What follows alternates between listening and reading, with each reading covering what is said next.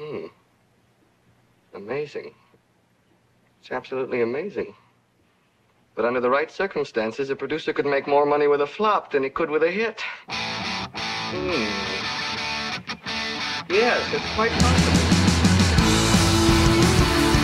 Welcome to the NFC Least Show, the show about everything that's bad and ugly in the NFC East. Williams, it's hard to believe that less than 7 days ago, the most important debate in America was how much the Eagles respected the game of football. To me, it still was the most important debate. The ethics of gamesmanship in the National Football League was the only thing any of us could talk about. How are you doing this week?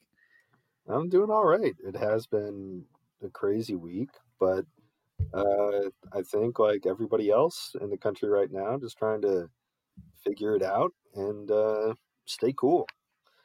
Yeah, for anyone wondering why this pod is dropping on Friday, let's just give a rundown of the non-NFC East things. Actually, let's start with the NFC East a bit, because we were arguing for about 2 days straight about the Eagles tanking on text messages, wondering how we were going to make this not an all-out verbal tirade we were recording for everyone. And then the Trump insurrection happens on Wednesday. We just kept texting each other, maybe tomorrow is better, until now. Until the last possible moment. On the eve of wildcard weekend, we were recording this pod. Before we jump in and talk about the two NFC showdowns and start talking playoffs, I think I just want to lay out for our listeners how the postseason are going to work now that we're kind of out of the daily or weekly grind of watching NFC East football. So I think we're committed to doing game reviews and previews for as long as an NFC East team is in the playoffs. So that would be the Washington football team. At some point so I guess like there'll be one episode reviewing the Washington football team game and then previewing the next one until the last game they play. And then another episode that we'll be doing like a season review, a reflections pod at some point. And then once that happens, we'll consider this season over. We'll probably do sporadic off-season pods as news breaks and we feel like it. And we'll take things from there. But let's just jump right into this past week. First was the 1:00 game. Aikman and Buck calling a 1 p.m. Cowboys-Giants game. The winner of this game did not immediately earn playoff qualification, but if the Washington football team lost at the Sunday night game, the winner would go. We were really concerned and nervous that the Cowboys would put themselves in pole position for a backdoor playoff appearance, but your Giants ensured our Cowboys cross-off. It was a big win for the pod and a big win for the Giants. How did you feel about that game? I felt good. Throughout it, I felt like the Giants were the better team, despite some bizarre turnovers between Daniel Jones and Wayne Gallman kind of miscommunicating on a handoff that went for a fumble in Giants territory. And then, patented Evan Ingram volleyball set straight up in the air for an interception that really changed the whole momentum of the game around and kind of gave the Cowboys new life. If the Giants had lost that one, I do think we'd have to consider Evan Ingram as an enemy of the pod, just based on the sheer way it played out. It's just what we've been talking about all year, and then for it to happen in that moment, in that situation, was shocking. Pro Bowl tight end. Pro Bowl tight end Evan Ingram. I think you'd have to do a lot more to me to become an enemy of the pod. We already know he's an enemy to the. He's destroying the Giants from the inside right now. He's definitely an inside man in that organization, but I don't think he's offended me or the ethics of this podcast enough to be in the enemy of the pod territory. I do want to talk about just the back and forth nature of this game at times. It did kind of function like a microcosm of both of these teams' seasons, all kind of culminating in the brilliant crescendo of the last 2 minutes. Dalton throws a pick. I text you being like, thank God your Giants did what my Eagles could not do, ensuring a Cowboys playoff elimination. I get to coast into the Sunday night game, not overly concerned about the Cowboys making the playoffs. This is great. I step away, I go to the bathroom, I come back, and Wayne Gallman is potentially fumbling the Cowboys back into the game. And it's just that those 2 turnovers back and forth, the drama of it all, it was terrible to watch, but it created such great tension and humor and drama to it all. It was just peak NFC East. It was great. It was a great time. I think especially because like the way Gallman fumbled and then tried to recover it, like he was in basically the open field. And he could have just gone down, like he had secured a first down, and then the Giants could run off the clock, but he kept running. And as he was tackled, he fumbled the ball and tried to like sit on it like a chicken would an egg, like just like perch over it. And somehow he ended up coming up with it. I think replay showed pretty conclusively, but it was just such a bizarre, like, It was a bit like normal. Bigfoot though. Like that conclusiveness. Like if that one random angle that didn't clearly show. That's absolutely right. There was I was like, because he sat on the football, you figured there's no way he was the one that recovered it, because like how could you go from that to like getting the leverage to wrest it away from somebody else in the bottom of a pile? But there was that one angle where like he clearly had it secured and you had no idea how it got that way or how he managed to pull it off. Everything in between was obfuscated, but it was kind of a classic sloppy NFC East mess of a game, and perfectly articulates what this season has been for the division. Yeah, we'll talk a bit about, in the Reflections pod about what this means for the Giants moving forward. But just a few words I want to offer up now. I do think that this is a good win for this Giants team to close out the season on, even though it ultimately did not result in a playoff appearance. I think they needed it. And ultimately the way it shook out in the standings, I'm happy that my Giants are the team to make the playoffs pick while being wrong, was still only one place away from being right. So really, this isn't even a minor victory. This is more like a minor defeat that you're just but it could have been a major defeat, right. I wrested a minor defeat from the jaws of major defeat. We'll brag about the time. Well, also one half of us was right. You were on the Washington side of things, and depending on how my Eagles treat the Sunday night game, maybe it was like a flip of a coin. One of us was going to be right. Yeah, I do think that we had these teams pinned like early in the year. The Giants defense showed up again, had that weird bend don't break thing where like they don't look that good in the game itself, and then the final score is always pretty reasonable, and you're like, okay, they showed up. Giants offense, Daniel Jones clearly still not healthy. To me, just not mobile and not willing to tuck the ball and run when he could have. And the Cowboys, they revert. They're such a streaky team, man. I mean, they didn't even look like they wanted it half the game. Yeah. Their defense was chirping a lot, but their offense was totally uninvolved. I think Dalton had problems with the kind of rainy, windy weather. But just, we've been watching them this whole year, and I still don't understand the Cowboys. I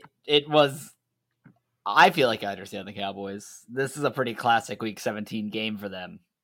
Doesn't matter how good or bad they are, they can't close out a season. it par for the course. I know that on the balance of things entering this week, we both picked them. I thought the Giants were just playing so poorly, it wouldn't matter if the Cowboys didn't show up. It would probably just be an ugly win for them.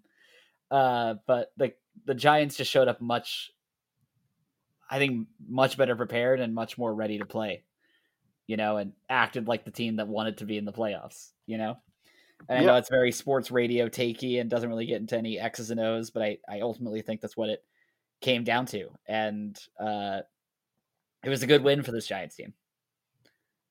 I agree. Which set up this 23-19 Giants Cowboys 1 p.m. game, set up the primetime Washington football team Eagles showdown. Washington wins a 20-14 slugfest, absolute competitive barn burner of a game. No team was trying to lose.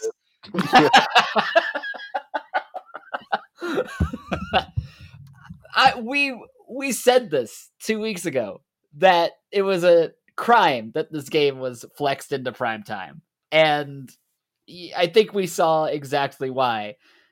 We're gonna get into a conversation about the ethics of what the Eagles were doing and how unfair it may have been, but this game was never going to be good, even if the Eagles were trying to win the entire time.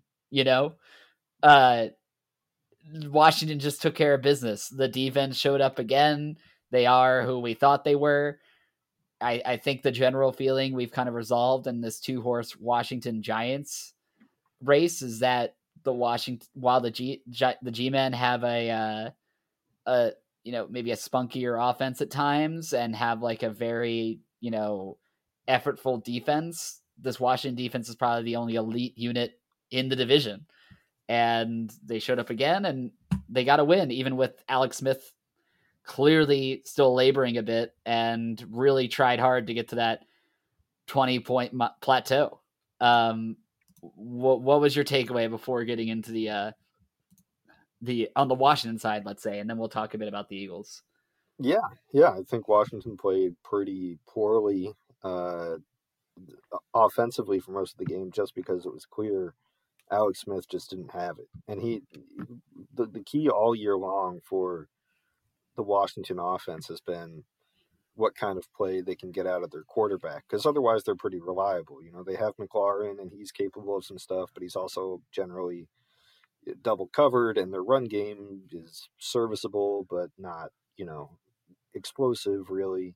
And it was just clear Smith not comfortable back there. He's been a little tentative all year long, and who can blame him? But he's not totally right, and we'll see what Rivera decides to do with him in this playoff game. But I think that was what kept this game close really was Washington's inability to do anything on offense. And of course, as always, Washington's defense did exactly what they always do, which, pressure the quarterback and make it difficult to move the ball consistently. They're very disciplined. They don't really commit a lot of penalties or anything like that. So just from the Washington perspective, this was a standard Washington affair, all the way down to our patented 20-point production, which we kind of spoke into existence when we first started talking about this. I felt like maybe it happened 2 or 3 times in a row, and now it's literally every week they scored.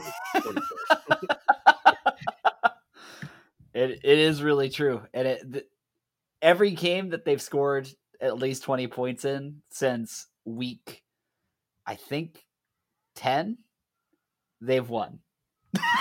Yeah, it's crazy. The only 2 games they've lost down the stretch were Seattle and Carolina the past 2 weeks. The Dwayne Haskins enemy of the pods game, where they can only muster 15-13. But now they're back. They're back in 20-point land. Right. They're getting those 1-score wins. It's beautiful to see for the Washington football team.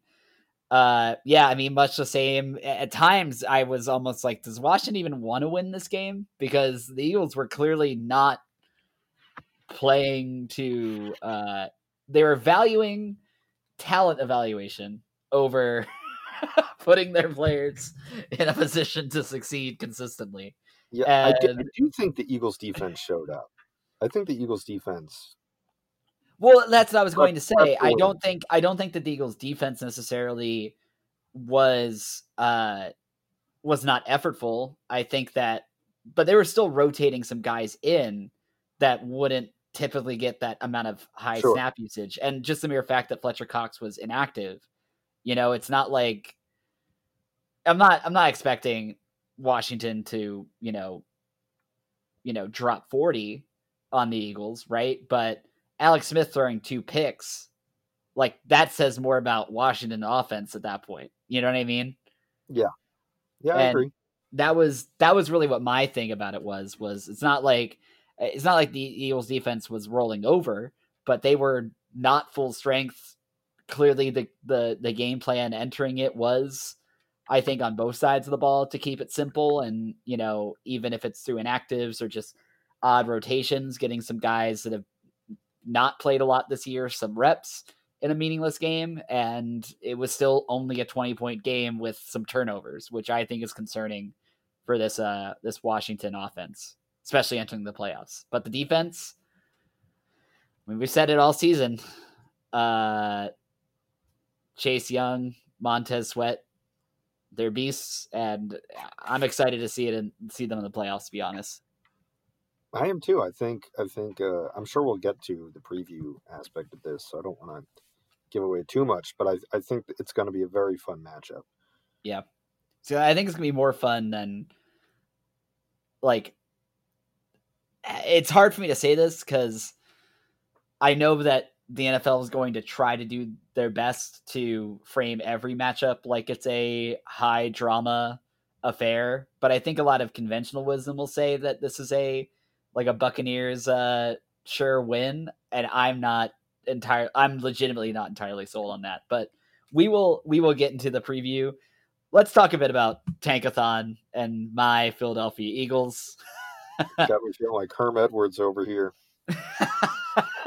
We clearly, a lot of emotions were boiling throughout the day on Sunday, especially when the Giants opened the back door for themselves to get into the playoffs. And the Eagles, the big move was pulling starting quarterback Jalen Hurts for the second string in this game, but the third string throughout the season, Nate Sudfeld, late in the third quarter, while the Eagles were still within one score of taking a lead in a game that it seemed like they were playing relatively aggressively up until that point to at least be competitive in. It caused an entire meltdown on Twitter and throughout the league, throughout the day Sunday and Monday. Multiple Giants players hopping online to give their 2 cents about how they felt shortchanged. Joe Judge, in his press conference, calling into question Doug Peterson's integrity and respect of the game, not mentioning by name, but still inferring that the Eagles did not. Sal Palantonio calling for a league investigation into the Eagles and their tactics in that game. I know you have some strong feelings about this, Sean. Do you want to kick things off, and I will give my 2 cents? Sure. I mean, first things first. Let's clear a couple things out of the way here. I am a Giants fan, and therefore I was salty that the Giants couldn't just walk in with a 6-10 record like I wanted them to. It'd be great meme material. It didn't happen. And second, the Giants, we can acknowledge, had no right and could not expect or deserve to be handed the division at 6-10. I mean, that's just on you. Any players who are complaining about that's on you. I mean, even Joe Judge, like in his press conference, he did kind of subtweet Doug Peterson, but he also said, like, we were 6-10. Like, what are you gonna get mad about, really? And I wasn't mad until Sudfeld came out. I was pretty resigned to my fate because, like, the Eagles, they rested a lot of guys, And I think that's okay. Like, it felt like there was a difference between resting guys and playing the guys who want to play or are healthy enough to play and giving yourself like a legit shot at winning. And the Sudfeld stuff and the plays that they called for him just felt like so obviously like, oh, they're throwing this game.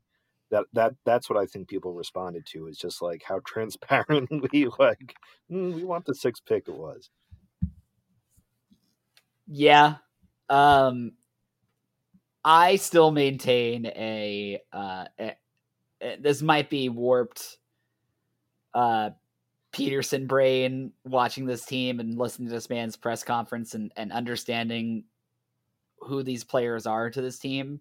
But to me, I still don't read it as a blatant tank job. I read it as a, you know what, if we lose, great.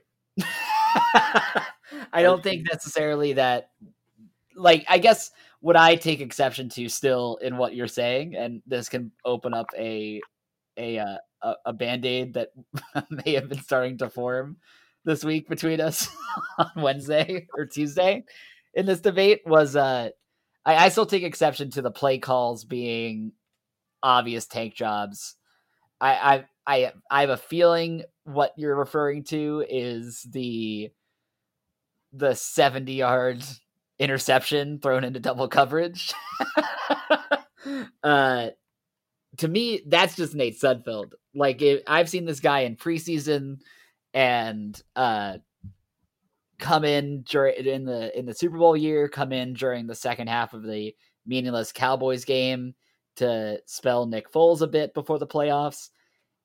Nate Sudfeld as a quarterback, he can only throw 50-yard bombs. Like, that's the only thing he's good at, which is an insane quality to possess. But I don't know if it's just like game experience or what, but he has like no experience like taking the easy throws, anything like that, which you can argue, I guess, like is you know that quarterback's weaknesses. So if you're throwing him out there in the fourth quarter in that situation against a hot Montez Sweat and Chase Young, that's a losing position for him to be in, you know? Yeah. But I still think that they wanted to give him reps. He's been on the team. He's probably not going to be on the team this next year. They also wanted to throw Jalen Hurts out there, see him more. I think it was like a preseason game that everyone had. I think the Eagles treated this like a preseason game that everyone else had much higher expectations for externally than they had internally.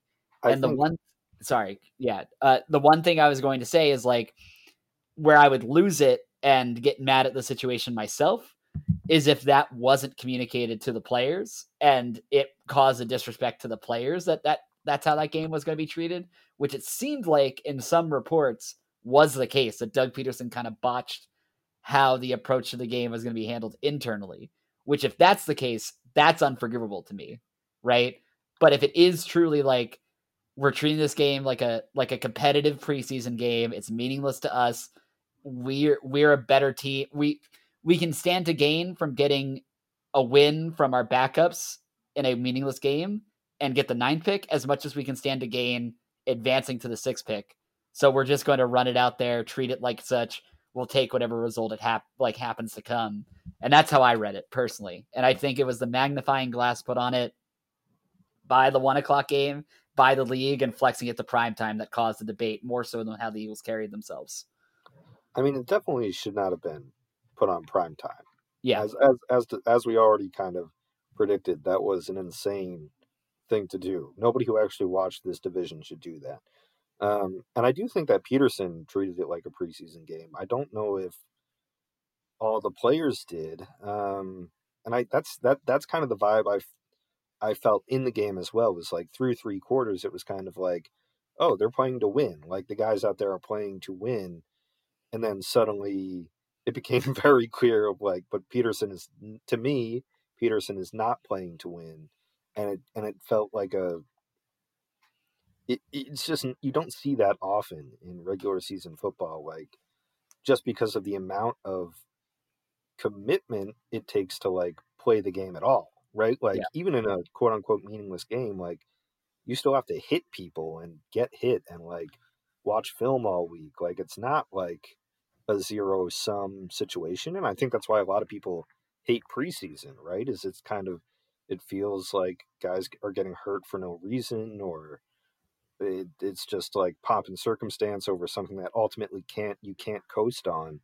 Um, and again, I think that's why people were, including me, I won't make this an abstraction, why I was upset was just like, you gotta, regular season football, you play to win. I don't even mind who you put out Yeah. there necessarily, but like, play to win it for the guys who are, for like the Alex Singleton type guy who had 14 tackles. Like, I'm only guessing here. I truly have no idea, but my guess would be if you asked Alex Singleton he wanted to win that game badly, he would have said yes. Yeah.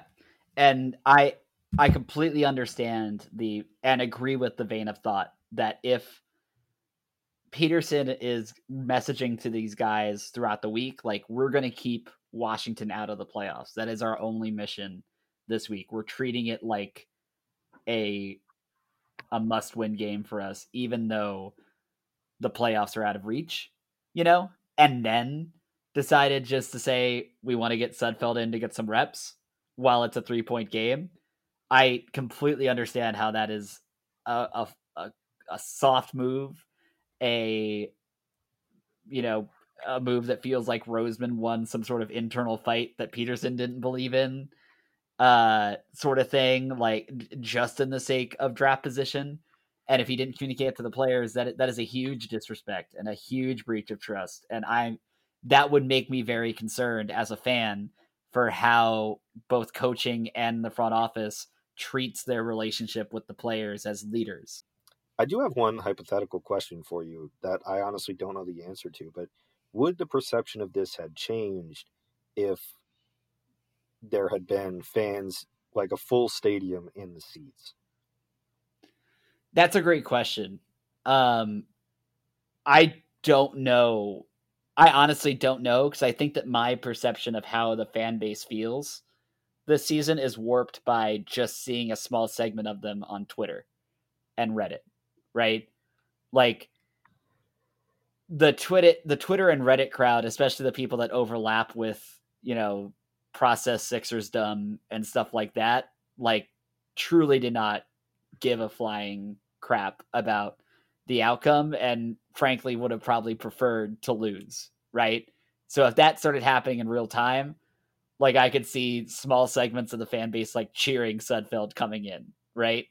But if there's like a sizable portion of like the more conservative, like, I paid good money for these seats, it was a competitive game up to this point, why are you bringing Sudfeld in type crowd, like, I could also see boos raining down on Lincoln Financial Field, so it's hard for me to answer that question. I could see either. If I had to bet based on my dichotomy there, I'd imagine more of the latter would actually be in the stadium for it. So while Twitter may have been taking a victory lap, there could have been groans and boos coming from around the stadium, but who knows, I mean, it's also, it's not a totally fair question, because as we both know, it's much easier for Philly fans to boo than to cheer.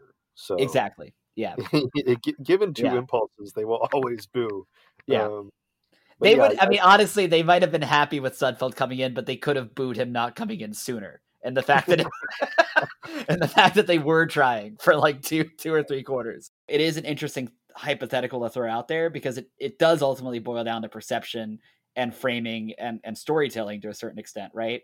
Like, a move like this works if the team is aligned with the coach, and maybe the microscope on the game itself and the meaning to other fan bases and stuff isn't there. But this sort of coalesced in like a perfect storm of, it was the only game on prime time.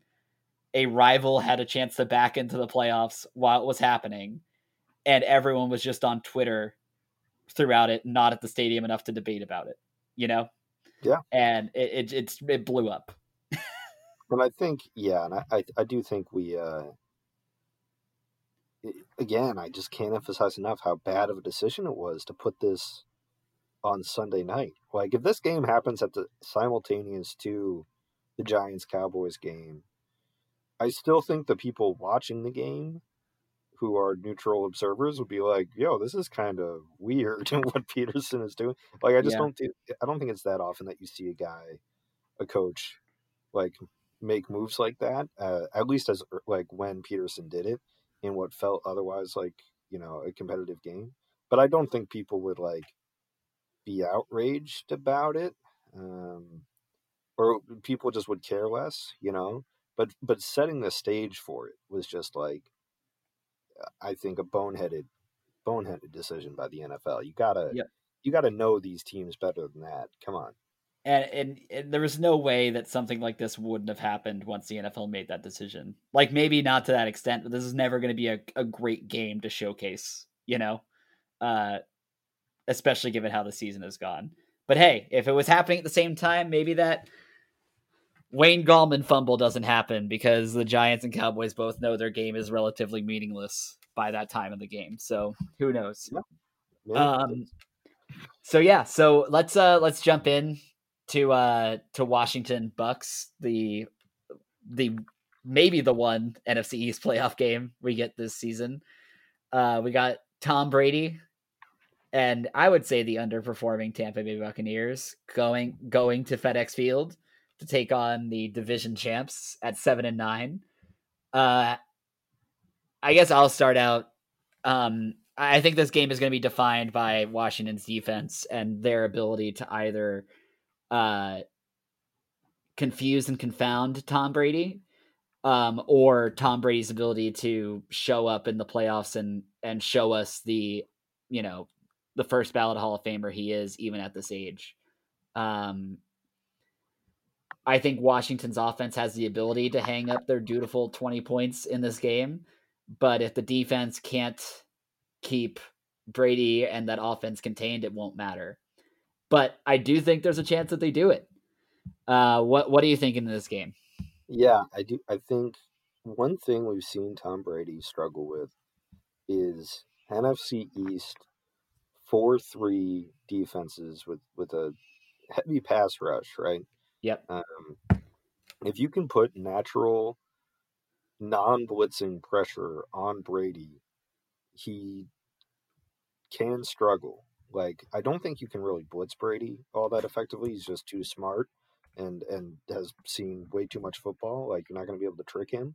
But if you can set guys back in coverage, you don't need to spy him or anything, which will be novel for Washington. I feel like they've played a lot of scrambling quarterbacks recently, but they can just kind of just let Montez Sweat and Chase Young and Jonathan Allen or whoever get push up front, sit on their defense, and try to force Brady into sacks and into mistakes because it is possible. Yeah, for sure. I I was never impressed with this Buccaneers team throughout the season. I know they're sitting at 11-5. I know that they have Tom Brady. I know that they have weapons, even dating back to before Tom Brady coming to that team. But you would think putting those pieces together would mean a 13-3 walk in to the playoffs. But they wound up second in their division. And there was a point in the bye week there where there were real questions whether uh, they may even make it as a wild card team. And I think Brady has shown his age at points this year. Um, I think if that D line gets going, there could be a lot of problems for this Buccaneers team. Yeah. It's the playoffs. I can't afford to be bold. I'm still gonna pick the Buccaneers to win this game, but I think it's like a 27-20 game that maybe doesn't have a decisive direction breaking one way or the other until the fourth quarter. Okay. I'm gonna take Washington. I'm Ooh. gonna say, yeah, 23-21 Washington. Uh I it's hard for me to imagine how Washington scores points on the Bucks defense, which is pretty good. Hopefully another week means Alex Smith is more healed, or maybe they go to the Heineken himself. I don't know what it looks like, but honestly, I think that has, in its own way, there's really no tape on Heineke that brings its own questions for, like, if that's something that Washington can use kind of to their advantage, great. Like, to me, that's not necessarily a downside. Um, and I just see Washington's I don't think people realize how tough this defense is. Like, they are really, really good. They're gonna bat balls down at the line of scrimmage. They're gonna pop things up in the air and excuse me, make interceptable type plays. They're gonna get sacks. Like, they're scary, man. They're smart. Yeah. And I think people might be, there's an off chance that people are surprised by how they show up. Yeah. So I yeah. think I think we're seeing this game in the same way. I think this game ultimately, it's a one score game either direction. It's just a matter of where the ball falls to me at Yeah. points in the game, right? I guess I'm coming in with a little bit more faith. I hate to say this as someone who does not respect Tom Brady and knows that he's a system quarterback, but I do put more faith, at least in the first round, in Brady gutting out a win than I do a freshman Washington team having the same, guile, I guess you could say. You Yeah. know? Yeah, I think it's fair. But this is probably a good dovetail into what I want to close the pod with this week. But I do think that it's an omen, in my opinion, for how the Bucks fare in the remainder of the playoffs, because I'm not very high on them after this game. And I think they're in a certain way lucky to get probably the weakest offensive team in the tournament, Yeah. But yeah, let's we want to do something a little bit different this week. It's the playoffs. Herm Edwards, baby. Playoffs. We're talking about playoffs. Instead of doing a take around the league, I think we want to do some playoff chat. I think let's give two predictions. One's for the wild card weekend. Let's do, instead of running through each game and picking a winner, let's do like upset picks on both the NFC and AFC side. And then we'll follow it up with who we think is going to match up in the Super Bowl. Since we're an NFC East pod, let's start with the AFC and close with the NFC. Do you want to actually do it by conference? So like upset pick week 1 and then AFC Super Bowl pick? Yeah. And then we'll go to the NFC. And then maybe Yeah. we'll pick a winner for the Super Bowl if we want at the end. Sounds good. Yeah. So, I mean, starting on the AFC side, we got the Chiefs. Chiefs are on a bye this week. First seed gets a bye this year, but the second seed does not. The 3 games we're getting is second seed Bills against 7th seed Colts, 3rd seed Steelers, 6th seed Browns, and 4th seed Titans against 5th seed Ravens. Out of those 3 matchups we're getting, who do you have on the upset alert? I got to stick to my brand here. I'm going to be making bold picks all week. The Pittsburgh Steelers tried their best to sabotage the Cleveland Browns. You're still going to go with the Browns. I'm still going to take the Wow. That is so on brand, and I really have to respect you for it. Yeah, oh, man. This is me trying to repudiate my coward label after I refused to cross the Eagles off while still saying Washington would win the game a couple weeks ago, which clearly I've not let go of yet. You know what? You're right. I should give you more crap for that, and I'm going to give myself more props for that. I took my favorite team in the world and correctly crossed them off 2 weeks ago, and they wound up last in the division and went out in a tanking blaze of glory. I was so right about this team. Yeah, you had your finger on the pulse, man. You knew they were gutless with no fight, and knew that Doug Peterson was a coward. Knew he didn't have it. No, but go off, please bury the Steelers right now. The Steelers, I called them a paper tiger in the very first time we ever did this, and I stand by it, and they know it. And that's why I believe they have infiltrated the Cleveland Browns organization, given many of them COVID, because they know it's the only chance they have of winning this weekend. And I think it's disgraceful. I think it's classic Steelers behavior. It's the kind of stuff that Steelers get away with somehow. But I don't think it's going to matter. I think the Browns are going to stand up and fight back, and it's going to be a very kind of cinematic Star Wars rebellion against the evil empire moment for Midwesterners and Americans everywhere. Who all is on the COVID list for the Browns? Like who may not play? It's a lot of people. Let's see. Browns players currently on reserve. They're basically guards, safeties, a lot of members of the secondary. Denzel Ward is gonna miss it. Catterell Hodge. Like they've got like 8 guys who are gonna miss time. In addition to, I mean, their tackle Jack Conklin, who was just today voted to the first team All-Pro AP team. I think he's gonna miss time as well. So they are definitely understaffed. But I just I have to stick. I don't hate the Steelers as much as it might sound, but I have to stick with it at this point. I think I just like the Cleveland vibe. I like what they're doing, and they have been really hot while Pittsburgh has been really cold. So I'm gonna stick with them. Yeah, and I totally understand where the NFL is coming from, where the Browns have to play their first round playoff game down half their coaching staff and 8 starters, but the Steelers Ravens 4th week regular season game can be delayed by 2 weeks for COVID. Yeah. What the hell? Real rapper, talk me through, like, how is this happening and why is it happening this way? Like, it's too. I can't defend it. Man. I can't defend it. I'm with you, man. I think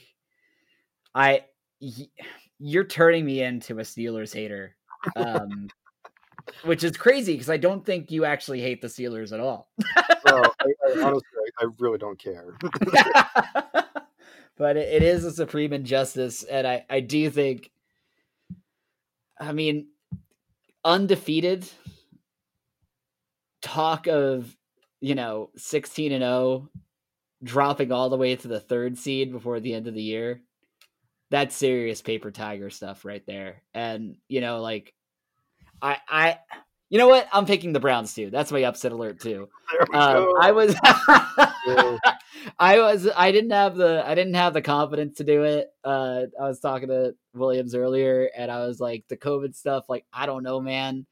But the rest of the AFC just doesn't seem that upset potential to me. I think the Bills are too hot, even though the Colts are good. I think that's a pretty easy win for the higher seeded team.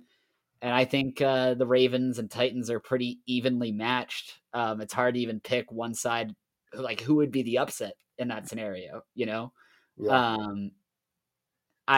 It's got to be Browns. It's got to be the COVID Browns beating both, biology and Mike Tomlin to get to the divisional round. Yeah. So how about Super Bowl? Who do you think from the AFC side is going to make it all the way?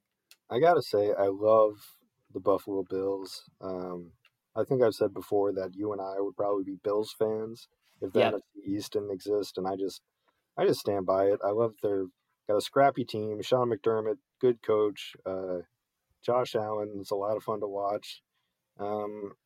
They've just put together a really nice squad, and I'd love to see them break, the old Bills curse and actually win one. It's time. Yeah. So I want them to. I'm picking them to. They're my team. I probably want them to as well, but I think the Chiefs are going to represent. I think they're too good. I think they're certified, trademarked too good. Uppercase too good. And I think the regular season for them was a very much like a Warriors style 3-peat regular season. Where they were kind of had the foot half on the gas the entire way, knowing that they were prepping for the playoffs, and they still got the 1 seed. They're very good. I'm very honestly like, this could be one of those years with the way the bracket falls that the divisional round is more like the championship game, where we get Bills Chiefs, and that's pretty much the consensus. You're walking into the Super Bowl team for the AFC side, and it's kind of like a like they'll make a drama out of it in the championship game, but we all know it's the winner of that game that's moving on, Yeah. Yeah, I think that's it on the AFC side. This is one other take I have. I really, one thing that irks me about Sean McDermott is I really don't like that Philly is skirting their come to Jesus moment about him as a coach when they basically ran him out of town as defensive coordinator. And then now it's like, oh, it just wasn't a good fit. And I'm really happy for him now. I feel like that's such a coward take to have about a dude that you would not stop writing pieces and blog posts and tweets about how he's a dunce. He's overcomplicated. He his boots are too small to fit inside Jim Johnson's shoes. We literally ran the dude out of town, and now it's like we're playing like the it just didn't work out here card. Come on, the dude's a stud coach. And we mishandled him completely, and then hired an offensive line coach in his place. Juan Castillo, right? Yeah, exactly. Iconic. Do you think that Philly fans have like changed? Like I was kind of thinking this after the last game, but like I think without the Super Bowl, Philly fans are not this defensive of their team. But maybe it's a combination of winning the Super Bowl and feeling like therefore like you got it right or something, plus like the process Sixer fan mentality, which has always been very like us against the world, like we're playing a different kind of game. It just, and maybe it's because I just don't live there anymore. I don't really have my finger on the pulse, like, but it just feels like it's not the Philly culture that I grew up with. Yeah, I do think it's changing a bit. I also think it's generational, right? Yeah. Like I think like there's more people like me, It basically, yeah, and I do think especially more people like me with that mentality, and we won a Super Bowl, where a lot more of like the Eagles are bad is like, oh, this is so depressing, and not like I'm going to burn down like Broad Street. Right. I'm going to kill my whole family and live a life of despair for exactly. I guess it's healthier. Yeah, I do think we're improving. It's still batshit. Like we're still insane. It's expressing itself a little bit differently, But yeah, all right. Switching to the NFC side, we already gave our Bucks Washington pick. I don't think maybe if we had to put an upset alert on something, I think that maybe the upset alert because I'm with you. I do think Washington has a chance to win that game, but let's scrap that. Is there an upset in the Seahawks Rams, the 3 versus 6 seed, and the Saints Bears, the 2 versus 7 seed that you can see here? And we also got the Packers hanging out the 1 seed in the mix as well for next week. I don't really love, besides the Washington game, I don't think the Bears have much of a chance against the Saints here. I think the Saints are just too good, too disciplined. And the Seahawks-Rams game, I'm not really super impressed with either team, and I think it would be disingenuous for me to give upset material on both. I'm just gonna double down on the Washington one. Double down. That's my interesting game of the week. I'm with you. I gotta say that if I had to say one of the other two, I would probably say the Rams have a very interesting opportunity at the 6 seed to knock off a divisional rival in the 3 seed. The Seahawks are a weird team to me this year, but I do think they're rounding out into a harder team to beat, like as a team, top to bottom. Like their first half of their season was defined by pretty bad defense and just Russell Wilson chucking balls into space and having Tyler Lockett and DK Metcalf run under them, And then halfway through the year, they completely shifted away from that and kind of became a Russ legs and run first team with a vastly improved defense. And it kind of looks more like the old Legion of Boom teams down the stretch than this kind of like air raid type team from the first half of the year. But I think that ultimately I still like the Seahawks to win that game, but I do think McVay and the Rams, as much as I don't think that'll ever be a Super Bowl winning combination, I do think they got enough juice and creativity against a divisional team to get one win when they need it, Yeah. And honestly, I'm with you on the Bears Saints side. I don't like the Saints as much as you do as a team. I don't think they're as mentally disciplined as you're probably saying they are in general. But I think the Bears are too bad. We're generally. Yeah. I see the Saints probably winning a convincing and narrative building game the first week, and then just getting trounced by the Packers in Lambeau. Definitely possible. Yeah. So yeah, I mean, who's your pick to make it on the NFC side? I do really like the Packers this year. They've just been. I'm a big believer in teams kind of growing into the playoffs and looking better as the year goes on. Those tend to be the teams that make waves for the Super Bowl contenders, and I think Green Bay is just done. They just look tough, man. That offense is something else. Aaron Rodgers clearly kind of having a little bit of a renaissance. So I gotta go chalk here and go Green Bay. Yeah, it'll be interesting. I think I gotta pick Green Bay just on the balance of things, but I do think the NFC side of the bracket is a little bit more open, and I think in general it's a little bit weaker than the two strongest teams on the AFC side. So I do like the Packers a lot, but I do think there's weaknesses in their game that maybe the Bills or Chiefs don't have, top to bottom. So if a team from the opposite side of the bracket gets hot, like let's say the Seahawks, or I don't really think the Bucks or even Washington, but let's say the Seahawks or Rams get hot, I could see that being a more compelling championship game than what we end up getting served on the AFC side. If I'm going to pick like one side to have like the number one seed not make it, I would say it's probably more likely to be the NFC. But I know you inherently disagree because you picked the Bills on the AFC side, Yeah. But yeah, so I mean, sounds like it's a Packers NFC side we're thinking, and then either a Bills or Chiefs. Since we disagree on who's representing the AFC, do you want to just pick which? I think we agree, but which conference we think was going to win? Win it all?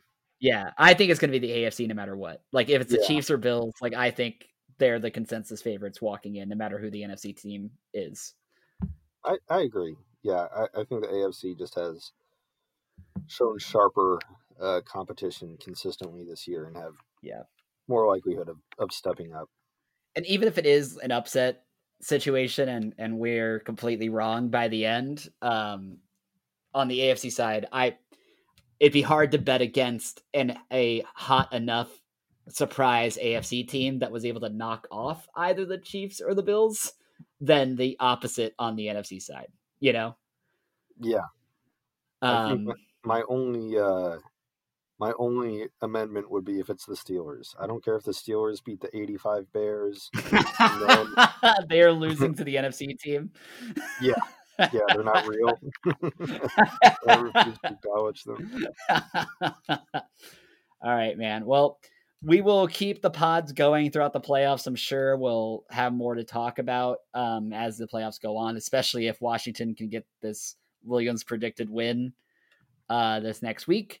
But if this is Washington's last game, we'll wrap it up next week as well and start looking towards the offseason. Either way, I'll talk to you next week, buddy. As a reminder, please rate and review on Apple Podcasts. Please subscribe if you are not already. We need those subscriber numbers and those positive ratings so that other people can find out about the show. And also, you get the show automatically every week if you subscribe. So, I mean, what's stopping you if you're enjoying what you're listening to? Also, if you have anything you would like to give to us, feedback, any sort of submissions of any kind, your way to get in touch with us is nfcleastmailbag@gmail.com. And one last bit, I just want to say rest in peace to MF Doom. MF Doom is a rapper. It was announced this past week that he actually passed away earlier this year. He's one half of the producer-rapper duo Madvillain, who we've lovingly sampled in the outro of this pod. So without further ado, bye. Thank you, MF Doom. Thank you, listeners. Here is the outro. Talk soon.